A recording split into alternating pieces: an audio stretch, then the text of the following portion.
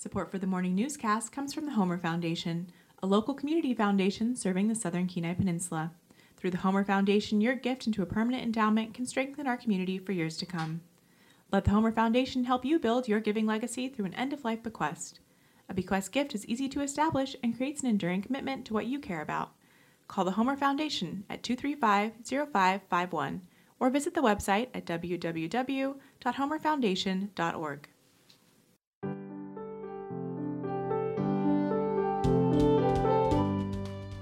You are listening to KBBI, Homer, AM 890 and K201 AO Seward 88.1 FM.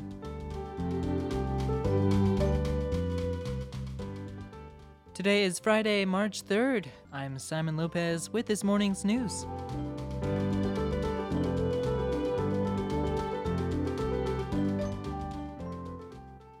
Students across the Kenai Peninsula have been practicing their jazz standards and tuning their instruments in preparation for the annual Link Up concert.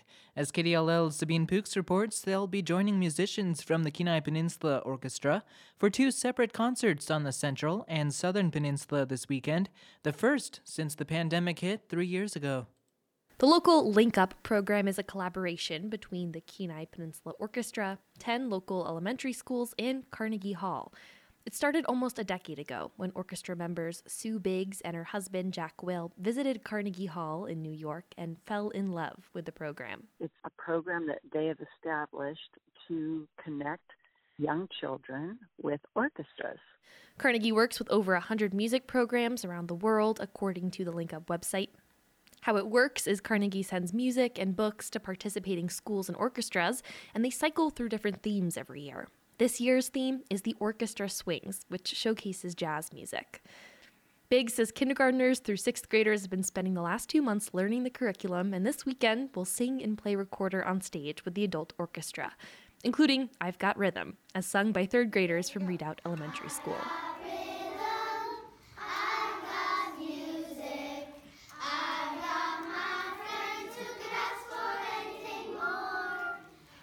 Biggs is a former music teacher. She says it makes a difference for kids to be part of the music rather than just listening to it or learning about it in the classroom. As a teacher in the music room, I would talk about different instruments like bassoons and oboes and horns and trombones and things, but they never saw them except maybe we'd watch a video or maybe we'd have a special guest come in and play something. She says seeing the instruments in action and joining in is a whole different world.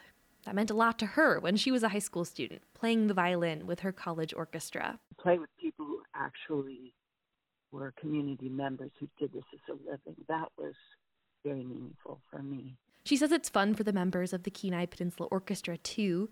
The concerts will be the first the orchestra has played together since the pandemic started.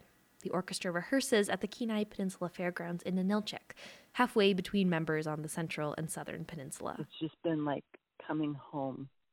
To come to the fairgrounds and see all of our music friends. So for us, it's a treat, too, that we've been back to gathering together. And I know it's going to be really exciting when we're back playing on the stage together, too. And then to have the excitement and energy of the kids just adds so much more. And chaotic. It's all fun.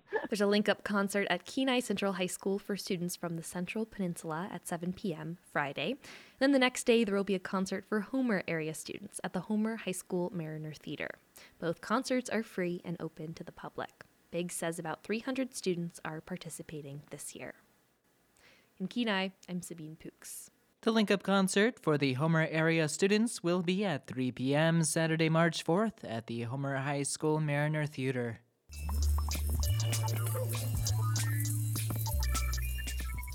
The Yukon River's Chum and King runs have returned at record lows the last 3 years.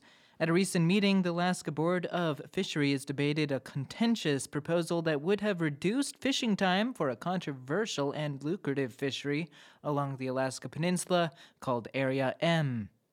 The board ended up passing some restrictions on the fishery, but it's far short of what YK Delta residents were hoping for. And as KDLG's Izzy Ross reports, communities that depend on the Area M fishery aren't happy either. People from across Western Alaska testified in support of limiting fishing time in Area M, saying they haven't been able to feed their families or continue traditions since the chum runs collapsed in 2020. Tanya Ivan is from Russian Mission. She told the board they weren't asking to close the fishery, but rather spread restrictions more equally across the regions. Our subsistence needs have not been met. My smokehouse and freezer have not had fish in few years, which means I wasn't able to teach my baby sister and daughters our traditional way of life. What we rely on during the winter, and especially during the Russian Orthodox Great Lent. The Alaska Board of Fisheries members were divided on reducing fishing time in Area M. Some pointed to the state's subsistence priority, while others cited the economic importance of the fishery. In the end, the board narrowly passed an amendment that restricts some fishing time in June and sets up tiered reductions for the purse seine fleet based on the chum harvest. But it was far short of the sweeping restrictions YK Delta residents were hoping for. After the vote, most of the people in the audience walked out of the room in protest. Robert Walker is the first tribal chief of Anvik, a community on the Yukon River. It just canceled us, AYK tribal people, right out. It's like we were a foreign country. And we just kind of like got up and left. Walker says the amendment ignored days of testimony from the region. But the Area M fishery is a vital part of the communities along the Alaska Peninsula and in the Aleutians. Alvin Osterbach, mayor of the Aleutians East Borough, says harvest limits could mean a huge revenue hit for some of the communities there. By coming in and attacking us like this all the time, it's moving more and more of our families out of the area. And you can see it in the communities. They're just, people are leaving. He says it's tough to say exactly how this season will play out with the new limits. Area M's South Peninsula was valued at over $33 million last year. In 2021, the average seiner made around $700,000. Harvest caps can drive down the value of the fishery, forcing fishermen to sell their permits. Kylie Thompson, president of the Area M Seiners, says major cuts to that lucrative June fishery, which makes up a quarter of Area M's entire value, could put the fleet in jeopardy. Still, he says the new restrictions are workable. June is our steady, high value sockeye, kind of what everybody depends on. And without the June fishery, that's the straw that breaks the camel's back for that region. The June fishery is so important because it's relatively stable. Meanwhile, people from Western Alaska who asked for stronger restrictions in Area M are disillusioned with the state's system. Henry Hunter Sr. is the vice chairman of Arutsaharamut Native Council in Bethel. He's deeply disappointed in the board. He says it feels like the meeting was stacked against their region and that the board is prioritizing commercial interests over subsistence needs. They basically support commercial fishing. Commercial fishing in Area M is big business.